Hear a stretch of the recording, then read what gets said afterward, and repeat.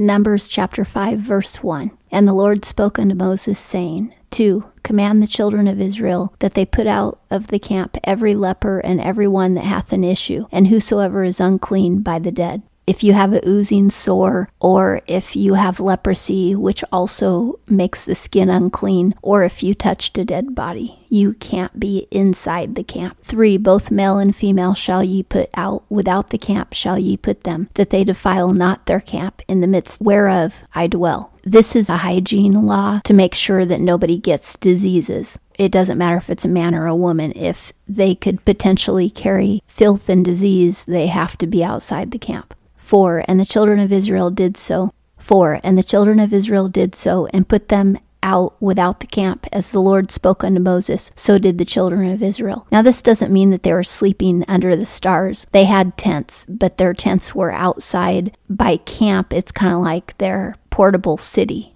5. And the Lord spoke unto Moses, saying, 6. Speak unto the children of Israel, when a man or a woman shall commit any sin that men commit, to commit a trespass against the Lord, and that soul be guilty, 2. Then they shall confess their sin which they have done, and he shall make restitution for his guilt in full, and add unto it the 5th part thereof, and give it unto him in respect of whom he hath been guilty.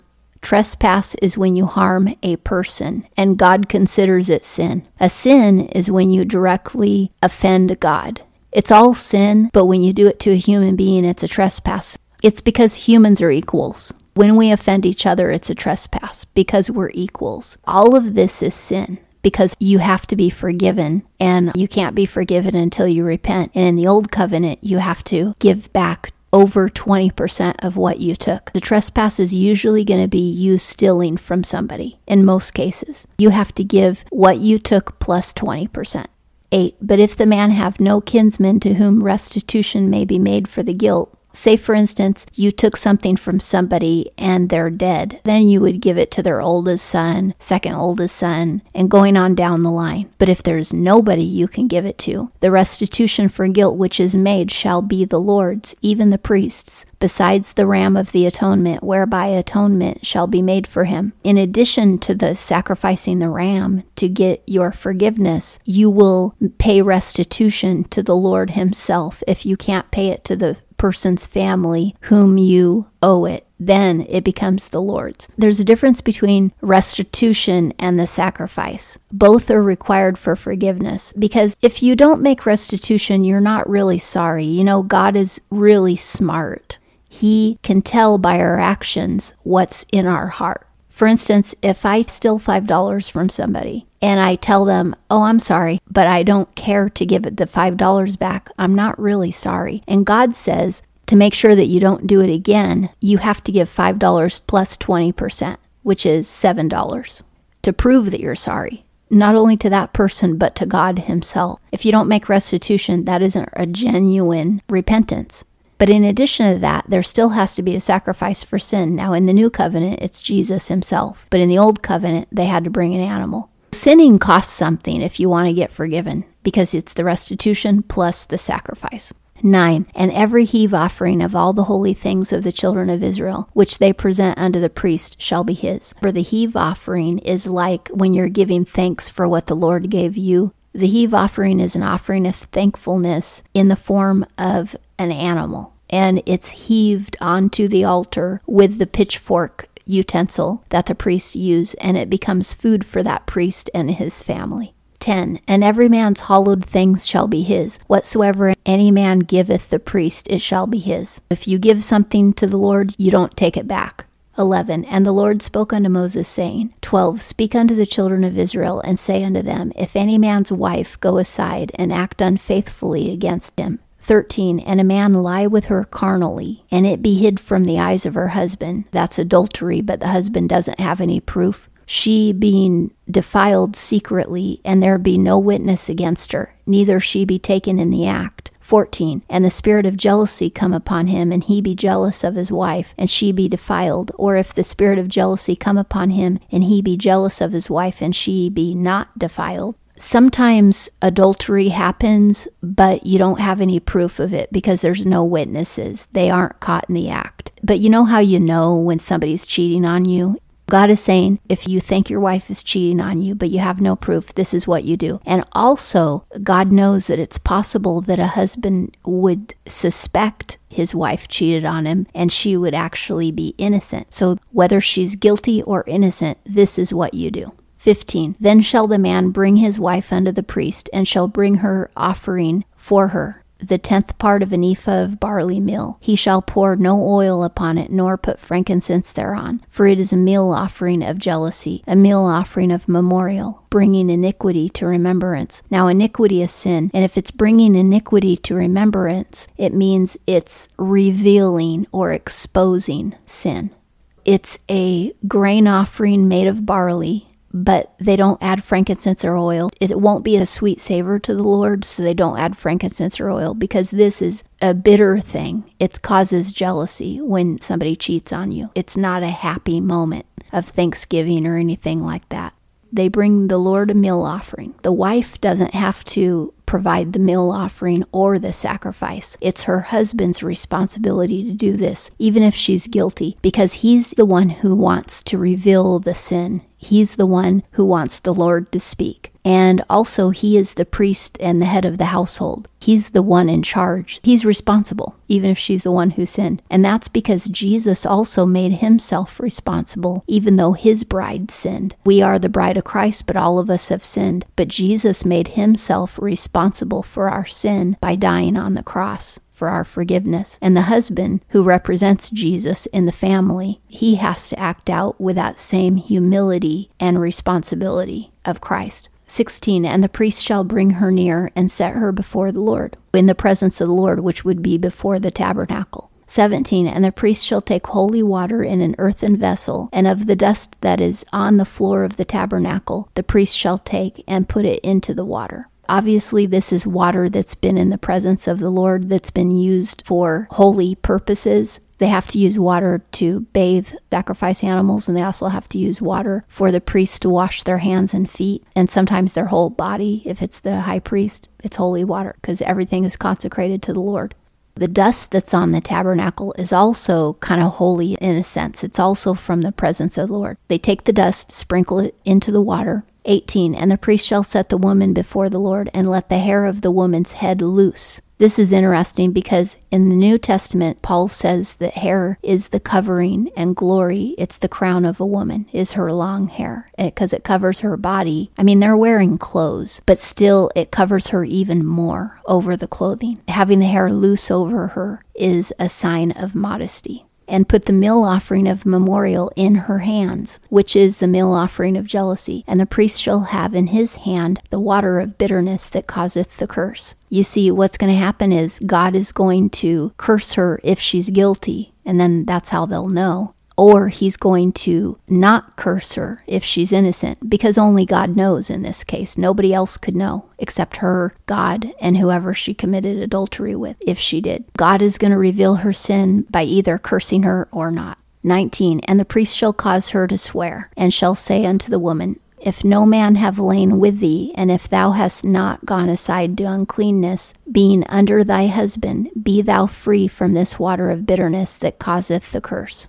She's going to agree with this, and that's the oath that she's going to swear, is that she agrees. 20. But if thou hast gone aside, being under thy husband, and if thou be defiled, and some man have lain with thee besides thy husband. 21. Then the priest shall cause the woman to swear with the oath of cursing, and the priest shall say unto the woman, The Lord make thee a curse and an oath among thy people, when the Lord doth make thy thigh to fall away, and thy belly to swell. I mean, the woman could always just say, yeah, I'm guilty, I committed adultery. But if she's going to claim innocence, she's swearing it, and she's also swearing that she agrees with what the Lord is going to do. Now, by thigh falling away, I think that might mean that her thighs sag and they're not beautiful anymore. Maybe they get fat around the thigh, because thin, muscular thighs are extremely attractive. So basically, she's going to lose her beauty. She won't be attractive anymore. She's going to have a big swelling belly without being pregnant, and she's going to have kind of jelly thighs. 22. And this water that causeth the curse shall go into thy bowels, and make thy belly to swell, and thy thigh to fall away. And the woman shall say, Amen, Amen. It's a term of agreement. That's why we say amen after somebody else's praise. We're saying, I agree. 23, and the priest shall write these curses in a scroll, and he shall blot them out into the water of bitterness. You know how when you put ink on paper, and then if you put the paper in water, the ink might disappear? That's what's going to happen. The ink is going to wash off when he puts the paper in the water. This holy water has the dust from the floor sprinkled on it. Then he writes on a little tiny piece of paper the curse that her belly will swell if she's guilty. And he puts that into the water and the ink comes off of the paper. The fact that the ink comes off shows that if she's innocent, the curse will not affect her. That's what I think it means by the ink coming off. 24, and he shall make the woman drink the water of bitterness that causeth the curse, and the water that causeth the curse shall enter into her and become bitter. When she drinks the water that has the dust in it, and the dust probably represents the fact that because we're sinners, we go back to dust when we die. We're born into water. When you go through the birth canal, a lot of water comes out. 25, and the priest shall take the meal offering of jealousy out of the woman's hand, and shall wave the meal offering before the Lord, and bring it unto the altar. It becomes a wave offering, saying, God, this is for you. 26, and the priest shall take a handful of the meal offering as a memorial part thereof, and make it smoke upon the altar, and afterward shall make the woman drink the water. The reason the priest is only taking a handful of the meal offering and sprinkling it is to show that it's for God, but God is going to allow that priest and his family to eat the rest of that meal offering. That's part of their payment for conducting this service, because that's how the priests get their food, by conducting sacrifices. 27, and when he hath made her drink the water, then it shall come to pass, if she be defiled and have acted unfaithfully against her husband, that the water that causeth the curse shall enter into her and become bitter, and her belly shall swell, and her thigh shall fall away, and the woman shall be a curse among her people. She'll be like an example. The other woman won't want to commit adultery because they won't want that to happen to them.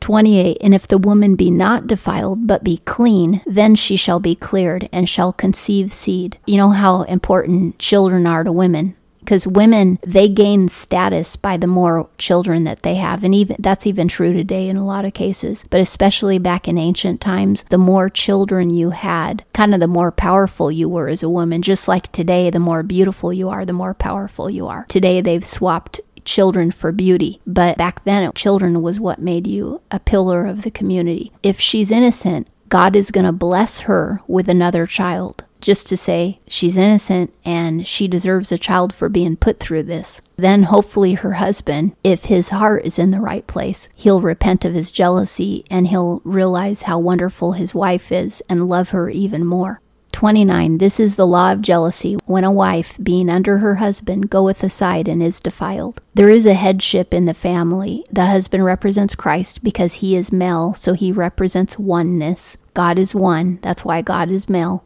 The woman, being female, represents the church. Female means many. That's why the church is female, because it's many people. There's billions of us. There's only one God. As she represents the church, she falls under the leadership of her husband. About what it means to submit to your husband. It doesn't mean that you can let your husband beat you up, or that you can let your husband prevent you from using your gifts and your skills and prevent you from having your own personality. It doesn't mean any of that. It means that you willingly put yourself under your husband's authority ultimately. You don't argue with him and nag him about things. You don't disrespect his authority. He doesn't have the authority to dehumanize you or detract from your relationship with the Lord.